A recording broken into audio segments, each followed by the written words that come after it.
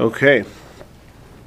In this week's parsha, we have the discussion between Moshe Rabbeinu and Hashem, where Moshe Rabbeinu asks Hashem. This is after the story of the daughters of Tzlafchad, who request that they, being that they have no brothers, that they should get an inheritance in the land. And Hashem, indeed, in the fourth aliyah of Parshas Pinchas, indeed says that when gives the mitzvah of Nachlos, that when a person dies with no sons, then his daughters inherit him. And in continuation to that, Moshe Rabbeinu says to Hashem, Yifkoid Hashem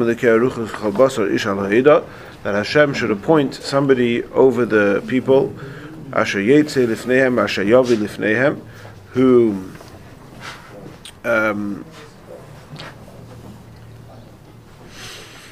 where is it? Somebody who will go out to war ahead of them and return in front of them. The reference is to war, somebody who will lead them in battle. Asher Yavi Lifnehem, Asher Yetzihem, Asher Yavim, who will bring them out and bring them in. Hashem's congregation should not be like a sheep that have no shepherd. And the Mefarshim explain, Rashi actually brings it here on somewhere here, that Moshe Rabbeinu was kind of requesting, you've just taken care, here we go, Yifkid Hashem. Moshe heard that Hashem commanded to give Tzlafchad's inheritance to his own children, to his daughters. So now Moshe Rabbeinu says, okay, now is the time for me to ensure that my position will be succeeded by my children. In other words, Moshe Rabbeinu was asking Hashem to appoint his child, or his children, his son, as successor to Moshe Rabbeinu. But Hashem tells him, no, it's not going to be your children who succeed you. Who's it going to be? Yehoshua, right? Who succeeds Moshe Rabbeinu? And Hashem says to him, Hashem Moshe Yeshua ben Nun, take Yehoshua ben Nun, Ishar Sheruach boy, who is a man of spirit. Rashi says that means that he would be able to that he could identify with each person the way they need to be spoken to. The Alter Rebbe addresses this in the introduction to Tanya. Anyway, you shall lay your hands upon him. So as we see later on, the way, in fact, as we see soon, the way Moshe Rabbeinu invested Yehoshua into this role as the next leader of the Jewish people was through laying his hands upon him, semicha. And the same is true for future generations, that when the Nasi, when the Av Bezdin or somebody who was acting with permission, with agency of the Av Bezdin, would give somebody semicha, which meant to authorize him to judge Dinei Torah and to judge Knossos, to give fines to people, etc., etc. All of those things that are in the authority of a Rav who has semicha, Ishmin Pi Moshe Rabbeinu. The reason it's called semicha is because originally the way it was done, Moshe Rabbeinu lay his hands on Yehoshua. That was the original semicha. And even what we have today, which is when people become a rabbi, we call it semicha, even though it's not the same status of rabbi, if you will, as they had then. We don't have the authority to give fines, etc., as somebody who's part of the direct chain to Moshe Rabbeinu smicha has. Nevertheless, the term semicha that we use for somebody becoming a rabbi is based on this pasuk in this week's parasha, that Moshe Rabbeinu was instructed to lay his hands over Yehoshua. What is the actual definition of the word? Semicha means to lean. To lead. To lean, L-E-A-N, to lean, yeah? To lean, okay. Right?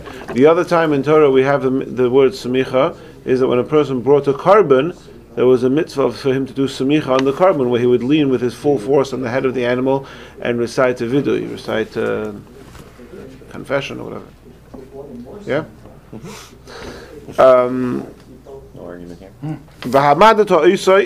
You should stand Yehoshua, Lifnei Elazar HaKohen, in front of Elazar the priest, Lifnei Kol Ha'edah, V'tziviso Eisei Le'eineihem, in front of the whole congregation, and you shall command him and instruct him in their presence. You should give some of your glory unto him, so that all the Jewish people should see. So there's emphasis here that this should be a very public and publicized affair, where everybody sees Moshe Rabbeinu transferring his or appointing Yehoshua as his successor.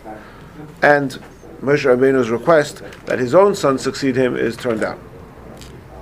He should stand in front of Elazar. Yehoshua stands in front of Elazar and inquires, but Mishpat HaUrim, what does Mishpat HaUrim mean? The plate. The breastplate, the Choshen, right? Al Piv Yetzuv, Al Piv Yavoyu, by his mouth or by his command, the Jewish people shall go out and come in. And again, going out and coming here always refers to battle. Him and all the Jewish people and the whole congregation. Moshe carried out this instruction. And he took Yehoshua, he stood him, he leaned on him, he commanded him. This was carried out. Indeed, Yehoshua is appointed as Moshe Rabbeinu's successor. This is in Parshas Pinchas, which is, this is even though we still have a way to go till the end of the Torah and to Yehoshua's assuming position, but chronologically, it's not all that much time, because this happens already after Aaron has died. When does Aaron die? We had this in last week's parsha. When is Aaron's death? Rosh Chodesh of which year? Rosh Chodesh of the 39th year, 6-7 months before they enter the land, right? So they go into the land on the 10th of Nisan, on the 40th year of the Exodus. I thought the year from creation. No, yeah. I'm just trying to place this in the story of the Jewish people in the desert. Moshe Rabbeinu dies 6 months later on Zayin Adar, on the 7th of Adar, right? So this story is happening, and it could be, if we would look in the commentaries, we'd get even further detail of exactly when it's happening. But it's certainly happening with it in the last half a year leading up to entering the land. Yes, and Yehoshua is here appointed, and we find Moshe reiterating this appointment at the very end. Basically, the whole Sefer Devarim, the whole book of Devarim, is Moshe Rabbeinu's farewell speech to the Jewish people. And in that context, it is in Hazino of Vayelech. First you have in Vayelech, you have that Moshe Rabbeinu indeed commands Yehoshua, and he gives, again he tells Yehoshua, Chazak v'amatz, you're going to bring the Jewish people in, and then after the Shiras Hazino, Moshe and Yehoshua read the Shira together. Again, it's very clear this Moshe Rabbeinu is making a public display of ensuring Yehoshua be his successor. Now, when you think of the job of Moshe Rabbeinu, or the title, the position of Moshe Rabbeinu, and Yehoshua being his successor, I want to turn to the crowd and ask you guys, what comes to mind? What is Moshe Rabbeinu's role, and in what role is Yehoshua succeeding him? I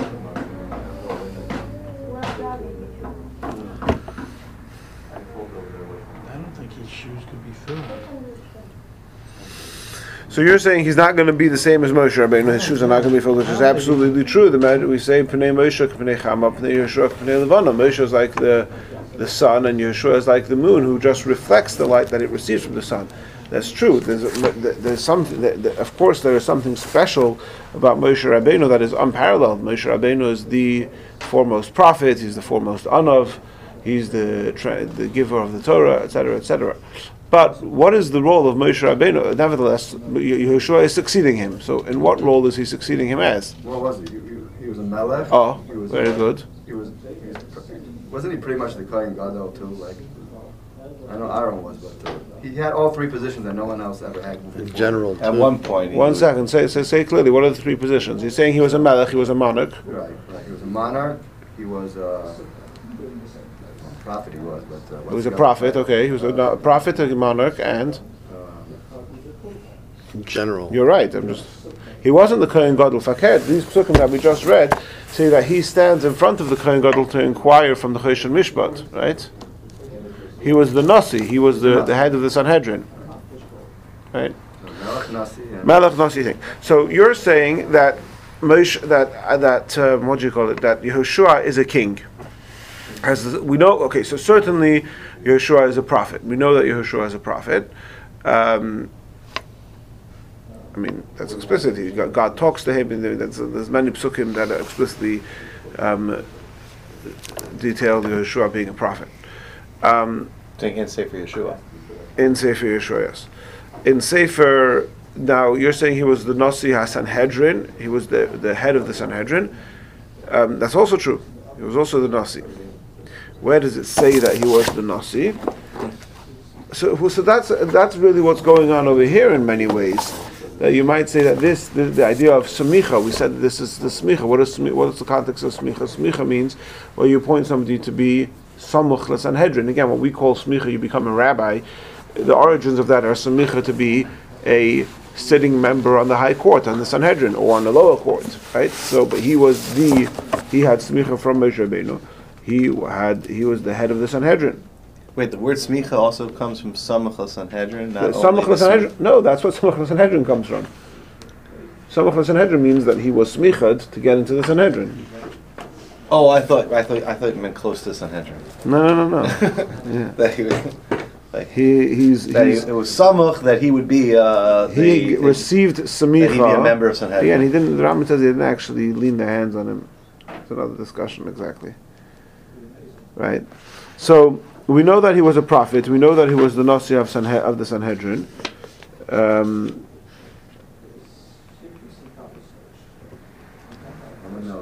are three.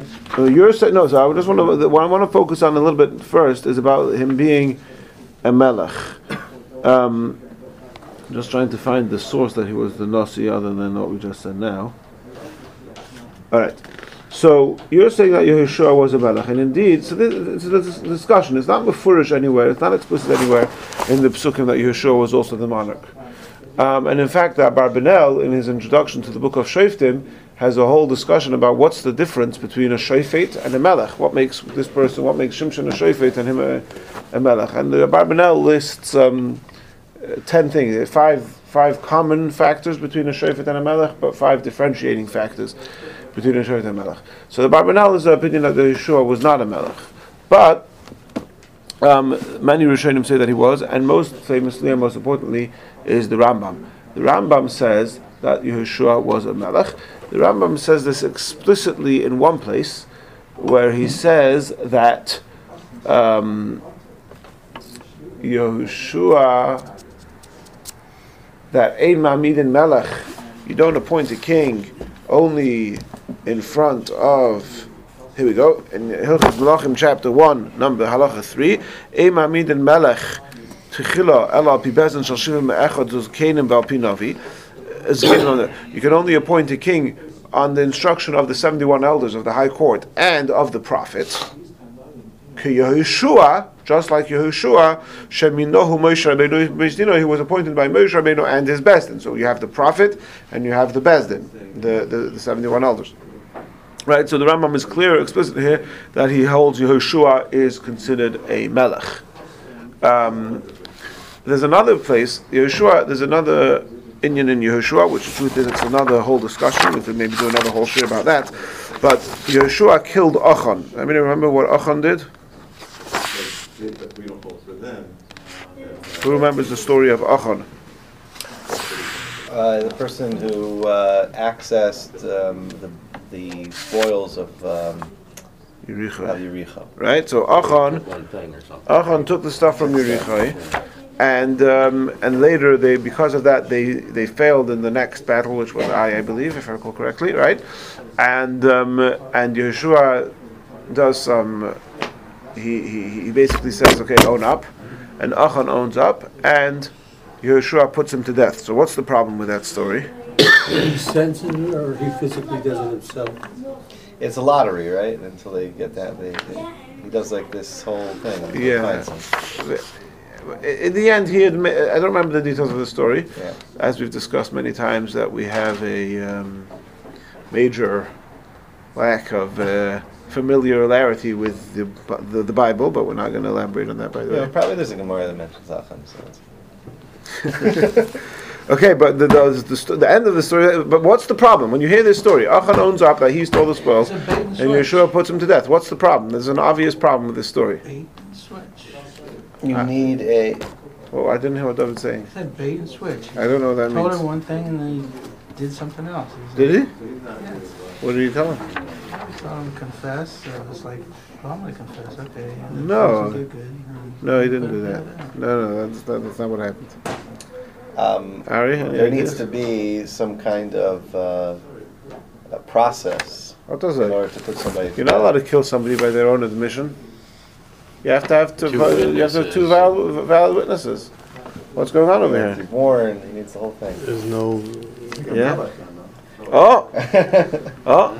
Zoch the manual. So the emissaries, the Rambam says it. So the question is this how to pshat in this Rambam. The Rambam says that he quotes two cases where somebody was killed by their own admission. One is Yehoshua killing Achan, and the other is David HaMelech killing Ger Amaleki. Right? The guy comes and he says that he killed Shaul. Shaul threw himself onto the sword when he was dying, and he asked this guy to finish off to end his life. And he did it, and the guy came and told David HaMelech, and David HaMelech told him, Dom Chaberoshcha. There's a whole discussion if he killed him because he killed Shaul, or if maybe he killed him because now that he killed Shaul, so David became the Melech, and now he was responsible to get rid of Amalek, and he was an Amaleki. It's a very... But he was a ger. Right? Well, so that's the whole discussion, whether Ger Amaleki helps, and it could be it helps only if the mother's from Amalek, not if the father's from Amalek. It's a fascinating discussion, not for right now. But the bottom line is, the Rambam addresses those two cases. And the Rambam says, how could Yehoshua kill Achan and David HaMelech kill the Ger Amaleki on their own admission? And he says, Hiroas Shah Haya, Oy Din Malchus Haya. It was a Hiroas Shah, which means the notion of Hiroas Shah means that even though the 613 mitzvahs are eternal, a Navi has the authority to override one of the 613 mitzvahs as a temporary thing, as the famous example of the Eliyahu Hanavi bringing karbanos on Mount Carmel, which is outside of even though the mitzvah that you're not allowed to bring karbanos outside of Yerushalayim, outside of the Beis HaMikdash, right? Or Din Malchus, it was the role of the king. In other words, that a king is allowed to put anyone to death. A king has the authority for capital punishment. So the question is how to understand that Rambam. Is he saying that Yehoshua killed Achan as a Hiroas Shah and David HaMelech killed the Ger Amaleki as a Din Malchus? Or is he saying that both of those could be interpreted as either way, because both David and Yehoshua had the status of a Navi and the Melech? But either way, we find at least these two places in the Rambam where the Rambam is pretty much explicit. One of them is 100% explicit, that Yehoshua had the status of a king. Right? Now, I'll also read to you a pasuk from the beginning of Yehoshua, the end of the first chapter of Yehoshua. Yehoshua addresses the tribe of Ruvain and Gad, and based on their discussion with Moshe Rabbeinu in Parshas Masei, which we will be reading next Shabbos. We have a double Parsha Matis Masei where we catch up with Eretz Yisrael, who are reading Matis this week and Masei next week. So in Parshas Masei we have the discussion. Actually, no. Sorry, it's in Parshas Matis. In Parshas Matis, I'm sorry. Yeah, in Parshas Matis we have the discussion between the Bnei Gad and Bnei Reuven and Moshe Rabbeinu. Moshe Rabbeinu agrees to their request to take an inheritance on the east side of the Jordan, on the condition that they will lead the Jewish people in battle and coming into Eretz Yisrael. So at the end of the first chapter of Yehoshua reminds them of this deal. And they say, yes, wherever you command us we'll do, and wherever you send us we'll go. As we listen to Moshe, so we'll listen to you. Hashem should be with you. And then they finish off, any person who will rebel your command, and not listen to anything that you command him, will die. Now, why is somebody who's going to violate Yehoshua's command die? So you could say that because he's a prophet, and if you violate the words of a prophet, you would die. And indeed, the Abarbanel and his Odeime, those who go with the Abarbanel, who hold that Yehoshua was not a king, they would have to understand that this pasuk means that they would be put to death because they're violating the words of the Navi. One of the problems with this understanding of the pasuk is that usually the word yumas usually means that he's going to be put to death by the Sanhedrin. He's going to have capital punishment. Somebody who violates the words of a Navi is put to death by heaven. There is no capital punishment carried out by a human court for somebody who violates the word of a Navi. So, if we understand like the Rambam does, and Rashi and others, that Yeshua was a melech, then that's what's going on over here, that anybody who violates your word will be put to death, because Merida B'Malchus, what's it called? Treason. Treason? Is Merida B'Malchus called treason? Yes? Is that the accurate translation of? Alright. Yeah, that's a capital offense which is carried out by human court. So that would be another indication that Yeshua did in fact have the din of a melech. Okay, so so fine. Now the problem with all of this is as follows. There is a mitzvah in the Torah. Now it's not explicit anywhere in the Torah, but it's a halacha. It says like this: Kshamamidin hamelech, when we appoint a king. I'm reading to you now from the Rambam Hilchos Melachim, chapter 1, halacha Zayin 7. Kshama'amidin hamelech. Just a second. I'm skipping down though. That's where it says, this is Rashi. Kshama'amidin hamelech, we appoint a king. Moishchen oisei b'shemen hamishcha. We anoint him with the shemen hamishcha, the special oil of anointing by Moshe Rabbeinu. Shenemar. Vayikach Shmuel as Pach Hashemen. We find that Shmuel anointed Shaul HaMelech. He brings a pasuk. After we anoint the king, he acquires the monarchy to him and to his children for all times, because they inherit the kingship, monarchy. Shenemar, as the pasuk says regarding the king in Parshas Shoftim, so that he lengthen his days on his throne, him and his children amongst the Jewish people. So that's the Torah telling us that the being king is hereditary. And the Rambam continues later on in that halacha that once David was anointed, David HaMelech, he was zoicher to the Keser Malchus, to the crown, for him, for his descendants who are kasherim, who are appropriate, fitting to be the king forever. He brings a pasuk, then he says, only the kosher, the good children of David inherit the kingship. So, you might think that, okay, there might come a time when David has no longer any kosher descendants, and therefore the kingdom will go away from him. Says the Rambam, no. The Tukaris HaMalchus B'Zera David, Hashem promised him, Hashem promised him that, we say this in Tehillim, that my kindness won't be removed from David. In other words, that there will always be someone from the dynasty of David HaMelech who is the appropriate successor. Right? So this is a mitzvah to appoint, to use the Shemen HaMishcha to anoint kings. Now, if you look in the Chumash, in Parshas Shmois, one second, where is it? Not Parshas Shmois, it's Sefer Shmois. In the book, in Parshas Tetzaveh, I think it is.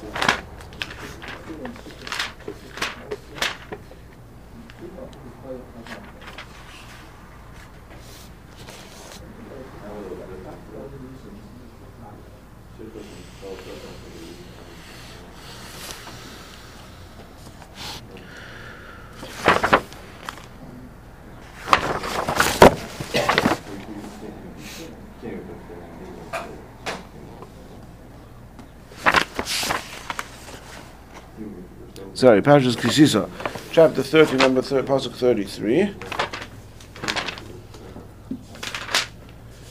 So here is the mitzvah to Moshe Rabbeinu to make the Shemen HaMishcha, and Hashem tells him to do the ingredients, to take this, the different various fragrances, etc.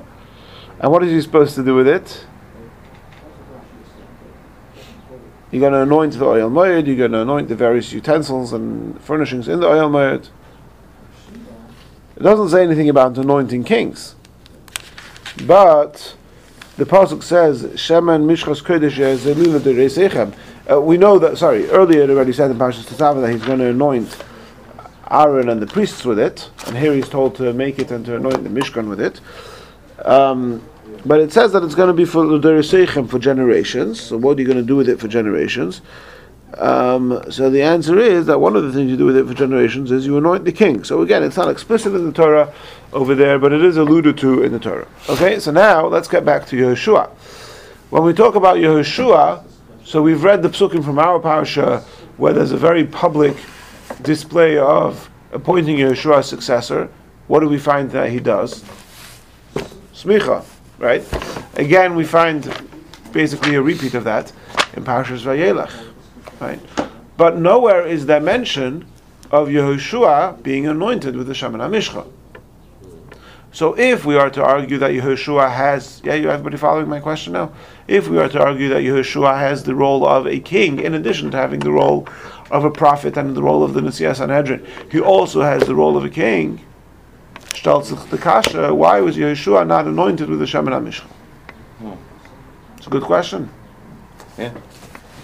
I think that Barbanel might have some thoughts on that. Oh, so according to Barbanel, it's amazing. he wasn't a king. Very simple. He wasn't a king, so that's why he wasn't anointed with the Shemen HaMishcha, right? Very good. Aber we have to verstehen the Rambam, right? The Rambam says he was a king, and as we have seen, does seem to be numerous allusions to this, both in Psukim and in Chazals, that Yehoshua is a king. So that we see with the story in Shmuel, we see that David HaMelech was anointed with the Shemen HaMishcha, right? Say again? Shmuel was and Shaul was. And Shaul and David, right? Right. Now, so there's actually a Sikha in the Likutei Sichos. It's in volume 23. Bob, do you happen to be familiar with what the project Likutei Sichos are doing this week? No. I think they're doing a different. I don't think they're doing this one yet. But it's a fascinating sikha where the Rebbe addresses this question, and I don't think we're going to have time to get into the sikha today. I'm going to suggest a different approach than the sikha, which is brought to Mefarshim. But the sikha is definitely a very Yishmaka Sikha. Maybe we'll have a chance later in the week. Maybe we'll have another chance to get into the Sikha as well.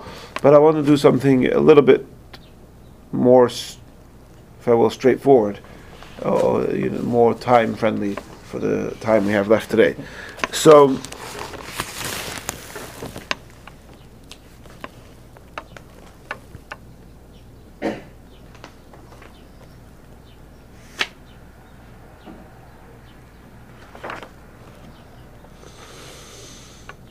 now, you could say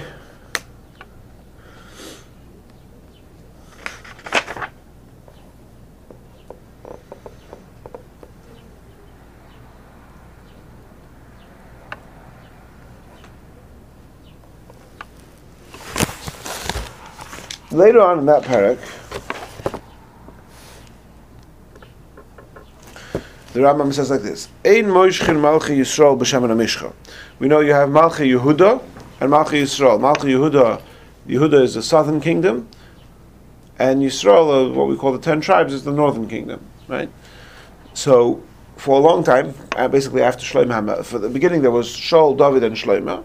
And basically after Shlomo, you had two parallel kings going on. The northern kingdom and southern kingdom were split, and you had the king of the southern kingdom, which were the Malchi Beis David, and the kings of the northern kingdom, which were not from the tribe of David. And there are many different, even though al pi halacha, both of them had the status of a king, there are differences, the halacha, between a king of David and a king who's Malchi Yisrael, who's not from David. Anybody know what the difference is? By the way, you had even later, you had Malchi Yehuda, Agrippas, you had others who were not but what's the difference between halacha between somebody who's a king, a monarch from the house of David, and somebody who's not? So one difference is that only a king, the Rambam writes this, that only a king who's from the house of David is allowed to sit in the Azara. The general rule is nobody's allowed to sit in the Hazara. The exception is a king, but only a king from the house of David. Yeah? So here the Rambam says another difference. There's another difference between a king from the house of David and a king from the house of not from the house of David. Bob, it looks like you need something to wake you up. There's a big Chabad Rav in Eretz Yisrael. I spoke about him last week, I think, Chaim Shalom Deitch. So Chaim Shalom Deitch gives a class on Friday after davening, halacha class. And usually he's not finished with his prayers at that time. So what he does is he gives his class like this with his hand. He takes off his head tefillin, but he gives his class with his hand tefillin is still on. Why does he still wear his hand tefillin? Because he wants that afterwards, when he puts on his tefillin again, or whether he's putting back on his Rashis or his Rebbeinu Tams, by keeping on the hand tefillin, he's continuing his association with the mitzvah, and so that the bracha that he made on the tefillin before should continue onto the tefillin that he's going to put on later, even if it's a new pair of tefillin. He wears a second pair of Rashi's tefillin. Long story now for now. It's one big process of taking off. Yeah, so if you think I'm wearing my talis on a hand tefillin just because I'm slouchy, I'm not. Okay. Now back to the point at hand. You with us, Bob? I'm with you. All right. The Rambam says, we don't anoint kings from the Yisrael, not from the house of David, with the Shemen HaMishcha made by Moshe Rabbeinu. Rather, we use Shemen HaFarsamin, another oil. We use some sort of anointing, fragrance, perfumed oil, whatever it is, but we don't use the Shemen HaMishcha that was made by Moshe Rabbeinu and preserved, is not used for kings not from the house of David. And the inauguration doesn't take place in Yerushalayim. Only kings from the house of David can the inauguration take place in Yerushalayim. So this is interesting because I just thought it was invalid. What does invalid mean? I thought the only valid line of monarchy was from the house of David. We had Malchi Yisrael. You say? The kings of all the kings of Yisrael. Yeah, they I thought that was kind of a split. No. It was a bad thing that happened in their history, but it doesn't mean that they don't have a status of a melech. But they weren't allowed into the Beis HaMikdash, right? They weren't allowed to sit in the Beis HaMikdash. Yeah. Yeah. So I thought. We're none of them. I mean, again, my familiar that I'm again displaying my ignorance with Nach, but were none of the Malchi Yisrael good guys?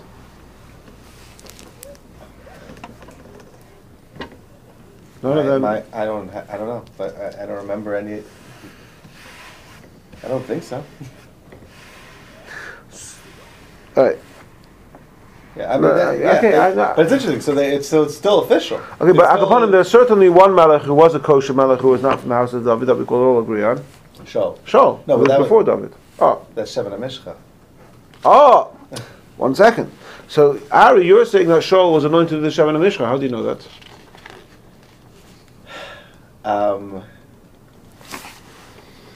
Well, I figured when Shmuel was anointing the king, he was going to use the official oil that.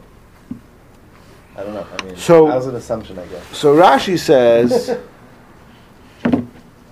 So there's three approaches to this.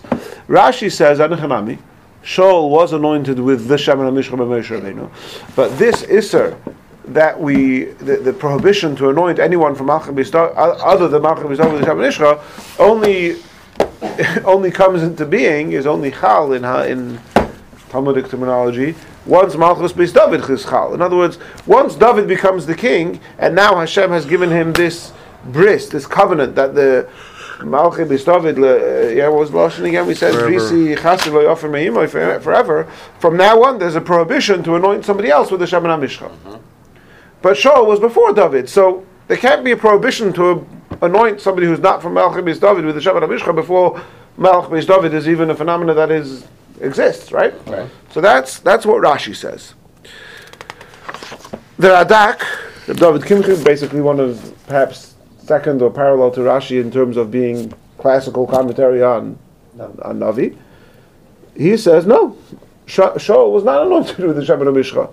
Shemen HaMishcha is exclusively for David, and Shaul was anointed with Shemen HaFarsamayim, with this random oil, right? So where does the Rambam stand of this?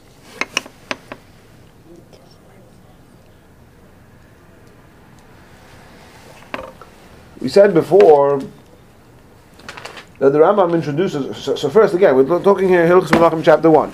In number 7, Halacha Zayin 7, he brings he introduces the halacha that we anoint kings. Then in Halacha Yud he says you could only anoint Malchei Beis David. How do we know the halacha that you anoint kings? Here the Rambam brings here the pasuk. That Shmuel anointed Shaul. So if the basis for the mitzvah that we anoint a king is derived from Shaul, you can't say that Shaul was anointed with Shemen HaFarsamayim.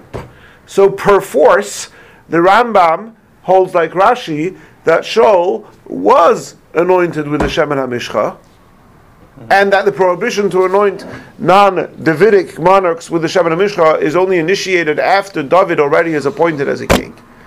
Abamela, as we like to say, we're back to square one. Why? According to Radak, we don't have a question. Why was you? According to Radak, again, we have a question. Yehoshua was a king. Why was he not anointed? Right? Abarbanel is going to tell you he wasn't a king. Right? The Radak is going to tell you, no? Why Yehoshua wasn't anointed? Yeah. Because he's not from the Davidic dynasty. But Rashi and the Rambam hold that even kings who are not from the Davidic dynasty, if they are prior to David, as was Shaul, are anointed with Shemen HaMishcha. So now we're back to square one according to Rashi and the Rambam. Why don't we find that Yehoshua was anointed? Right? You with me? Well, the people haven't asked for a king yet, So right? Right. Oh, one second. Bob is making a very, very important point here. You're saying the people haven't even asked for a king yet. They didn't ask for a king to Shaul. Exactly. Right. Shaul is the first king who was asked for, and Shaul is actually referred to in the Medrash as the Melech Rishon, which would seem to call into question our whole presumption that Yehoshua is a king. Right? Well, how about going back before then? Why is Moshe Rabbeinu considered a king? Who anointed Moshe? One second. But Levi and Emmanuel. One second. But says Levi, how could you say Shaul is the first king? You even forget about you. Even if I'm to accept the Abarbanel's assertion that Yehoshua is not a king, everybody agrees that Moshe Rabbeinu was a king. The pasuk says explicitly in Mezuzah Bracha, "Vayihi b'Shurun Melech." Moshe Rabbeinu was a king. Yeah. So Shaul is not the first king. Moshe was the first king, right? And you're saying who anointed Moshe Rabbeinu? Okay, well that's not such a question. Who anointed Moshe Rabbeinu? Because Moshe Rabbeinu became king before there was a mitzvah to anoint kings. But to follow up on that, if Moshe Rabbeinu was anointed king, and we're assuming it's done by Hashem, I will assume that it's done by Hashem. It's not done by humans. Well, he wasn't anointed. Moshe Rabbeinu was certainly not anointed with the Shemen HaMishcha that he made.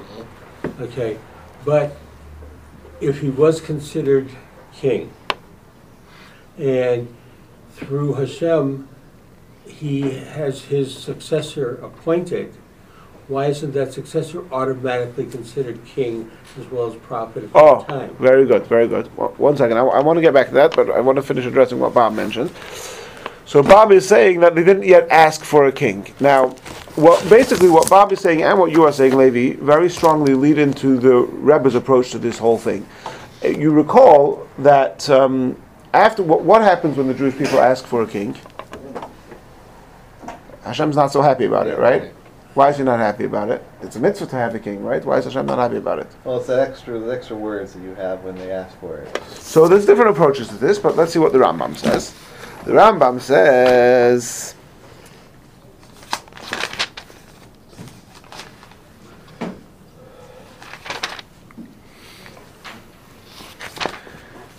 enough to find the Rambam. The Rambam says that the reason why, he brings a pasuk that Hashem said to Shmuel, Ki lo oisim oischam ki oisim asu. The reason they're asking for a king is not because they despise you as a prophet, it's because they despise me. In other words, the function of a king in Torah is to represent God and to represent and enforce the mitzvahs. We actually discussed this a few weeks ago about Mashiach. Mashiach's role is Mashiach is the king, Melech HaMashiach, right? The word Mashiach means anointed, right? The reason he's called Mashiach is because he's anointed as a king. The Mashiach's job is to Lochif Kol Yisrael, to enforce the fulfillment of Torah. So that is, in other words, we're supposed to ask for a king to do the mitzvah because we want to do the Torah. The Jewish people were asking for a king because they wanted to get out of having to keep the mitzvahs, right? How do we know that? That's what the Rambam says. He doesn't spell it out in so many words, but yeah. Now, by the way, I'll just do 1 second. There's a Drashas Haran. Drashas Haran is 12 essays, sermons, if you will, by the Ran, Nissen of Grona, which are published in 2 green volumes by Art Scroll, and they're in the library, and you should look at them. They're very fascinating books. And in Drush Yud Aleph, his 11th sermon, which is obviously in the 2nd volume over there, it's 11 out of 12. So in Drush Yud Aleph, he goes through the whole Parshas Shoftim, narrates Parshas Shoftim, which includes the mitzvah of creating a king, Mini Melech, and he goes through many of the things that we're discussing here today about, not about Yehoshua per se, but about the function of a king and asking for a king and who's the first king and how does the job of the king and the job of the court complement each other. All of those things are discussed at length in Drush Yud Aleph of Drashas Haran, and if you have some time to pursue it, you'll probably enjoy the read. Now, so you're saying that they didn't ask for a king, and then they have Shaul. Shaul is the first king. And you're saying that Moshe Rabbeinu and Yehoshua are kind of a different status of king than everybody else. I'm asking about it. Right. Yes. So both of those points are very, very much related to the Rebbe's approach to this whole topic in the Sikha. So very valid points. And again, I do hope at some point during this week, maybe next Sunday, we could learn the Sikha. I do hope to have the time to go through that. We've actually mentioned the point from this Sikha in the past when we spoke about the job of Mashiach as a king. It's all very related. So we'll see about that. But for now, again, we only have a few minutes left. Another suggestion is like this. We saw before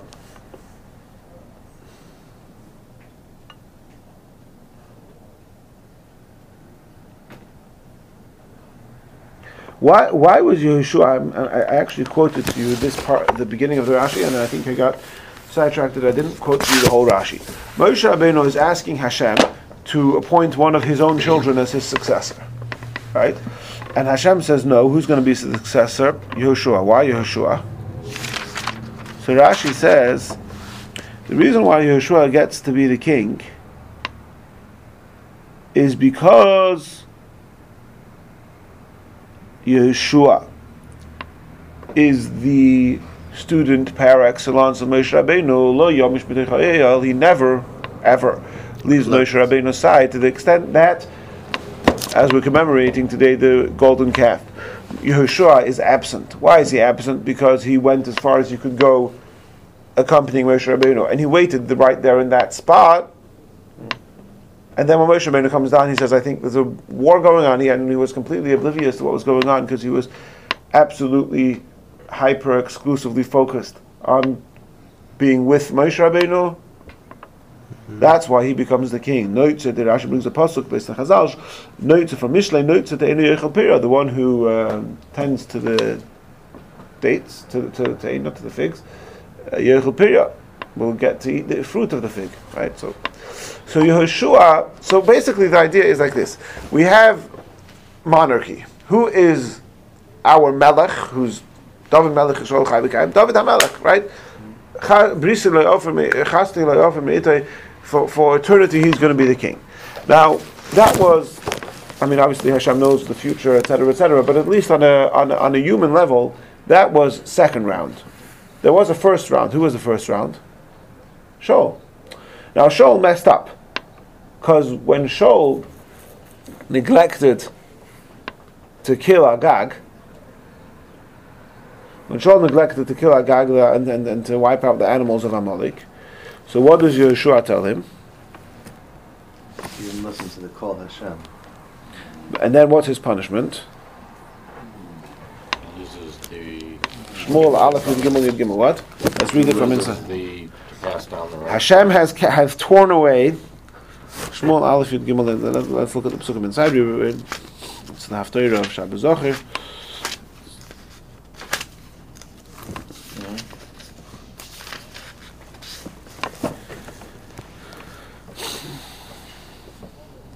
Shmuel said to Shaul, "Thou hast done foolishly. Thou hast not kept the commandment of the Lord thy God, which he commanded thee. For now the Lord would have established thy kingdom upon Israel forever, but now thy kingdom shall not endure. The Lord has sought him a man after his own heart, and the Lord has commanded him to prince over Israel, because you has not kept the Lord has commanded you." Right? So basically, now your kingdom will not endure. Right? So the implication is that before this mess up, Shaul's Malchus would endure. So there was some sort of, at least hypothetical situation, where Shaul and his descendants would be the Melachim. And it wouldn't have become the Davidic dynasty, or maybe it would have taken more generations for it to become the Davidic dynasty. I don't know exactly. I mean, again, obviously Hashem knows the future, so I don't know exactly how this would have played out, how Shaul not have behaved this way. But at least we see here that there is this idea that Shaul is going to be the king. Shaul is and his family are going to be the king. We find even that one of the reasons that Shaul so much despised David HaMelech is because Shaul wanted Yonasan to succeed him as the king, right? And if we know the Haftarah that we read on Machar Chodesh, when Rosh Chodesh falls on Sunday, we have that story of Shaul and of Yonasan and David. Yeah, where they go out to the field, and Yonasan's hiding, and he throws the arrows. Right. So what happens? David HaMelech is absent for the meal on the first day of Rosh Chodesh, and Shaul says nothing. He says, whatever. He says he has a seminal mission, and fine, he's okay. He couldn't come. But then he doesn't come the second day, and he says, "What's up?" And Yonasan says, "Oh well, he told me he's gonna, And Shaul blows a rage. He's going to kill Yonasan, and he says, "But Nabas Hamardus, that you're allowing him to take the king when really it belongs to you." Right? Yehoshua was only the king because he was the king because he was the student par excellence of Moshe Rabbeinu. He was, as Levi pointed out, the successor of Moshe Rabbeinu in everything. In other words, it's almost as if there's Moshe Rabbeinu B, and then we move on to the way. In other words, for the course of history, and again, this idea comes out clearer in the Sikha. For the course of history, you have the prophet, you have the head of the Sanhedrin, and you have the monarch, which are three different roles filled by three different people. And they interact and complement with each other, as is discussed in Drush Yud Aleph number 11 of the Ran, which I referenced, right? But before that system of having those three heads, the Rosh Sanhedrin, the Melech, and the Navi, that happens from the time of Prophet Shmuel and King and his Bezdin and King Shaul. Before that, Moshe Rabbeinu is all three of those. And so is Yehoshua. Yehoshua is also all three of those. He's part of that.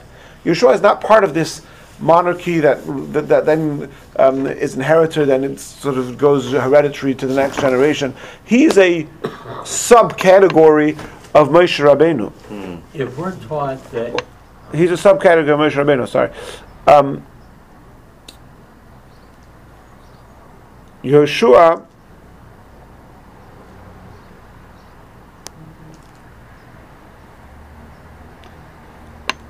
if you remember a few weeks ago when we did a few weeks ago when we did that class, the review of the introduction to the Rambam, we made a very important observation. Again, this is mentioned in the Sikha as well. We did a very important observation that when the Rambam is focusing there on you were here for that class, Levi, I think, about the transmission of the Torah from generation to generation. We have so and so and his Bezdin received from so and so and his Bezdin to so and so and his Bezdin to so, right? So it's not just one person to one person to one person to one person. It's one person and the whole Bezdin to the next generation and their whole Bezdin. What's the exception to that one? Yehoshua. The first one is Moshe gives exclusively to Yehoshua, v'tzivahu aleha, exclusively Yehoshua, just like Moshe Rabbeinu is the exclusive transmitter of the Torah from God to the Jewish people, Yehoshua is the exclusive transmitter of Torah from God to Moshe Rabbeinu to us. After Yeshua, now is when things develop into this whole system, what we have throughout the course of our history. Which is why, when in the days of the morning of Moshe Rabbeinu, 3,000 or 300 halachas are forgotten, what do the people want to do? Kill. They want to kill Yehoshua. Why Yehoshua? What about everybody else? No, Yehoshua is the one who's exclusively responsible for this. There is some reference in the Rambam that perhaps there was another route over there sort of, that Moshe Rabbeinu gave directly to Pinchas, which Yeshua was not part of, which could explain some other things, but for now.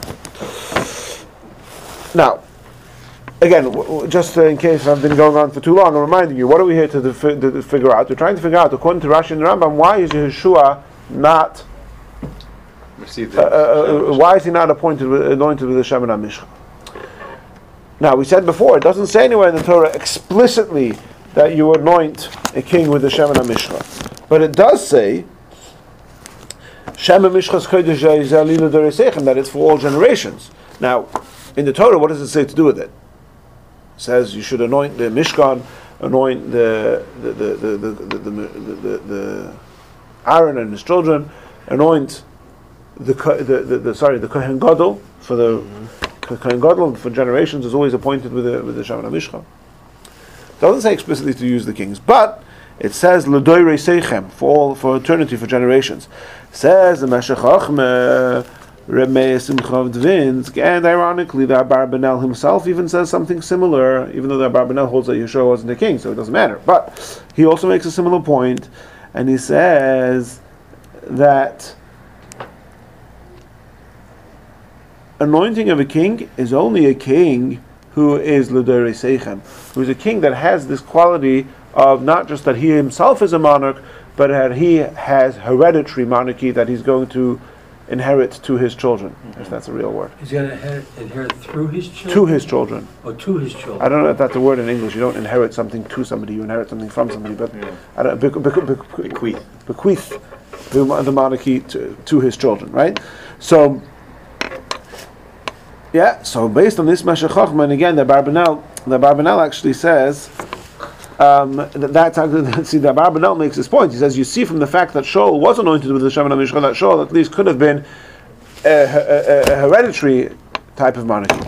But upon him, Yehoshua was certainly not hereditary monarchy, and therefore there is a suggestion made to answer this question according to the Rambam and to Rashi, that the reason why Yehoshua was not anointed, Yehoshua was a king, which, like we said, assuming Yehoshua is a king, explains a number of other things. Why was he not anointed? The answer is because his monarchy was unlike Shaul's monarchy, which was at least theoretically supposed to be hereditary, and it was unlike David's monarchy, which was in practice was actually hereditary, but rather it was like Moshe Rabbeinu's monarchy, as you pointed out, Levi, which is not hereditary, and therefore anointing a king is only appropriate for hereditary monarchy, as alluded to in the Torah in Parshas Kisisa, when it says Seichem for your generations, that this Shem and HaMishcha is something that is relevant to something which is generational. Okay, thank you all for joining. I'm happy to take some questions, and again, it's a beautiful sikha. If you have a chance to pursue it yourselves, please do, and again, maybe there'll be an opportunity to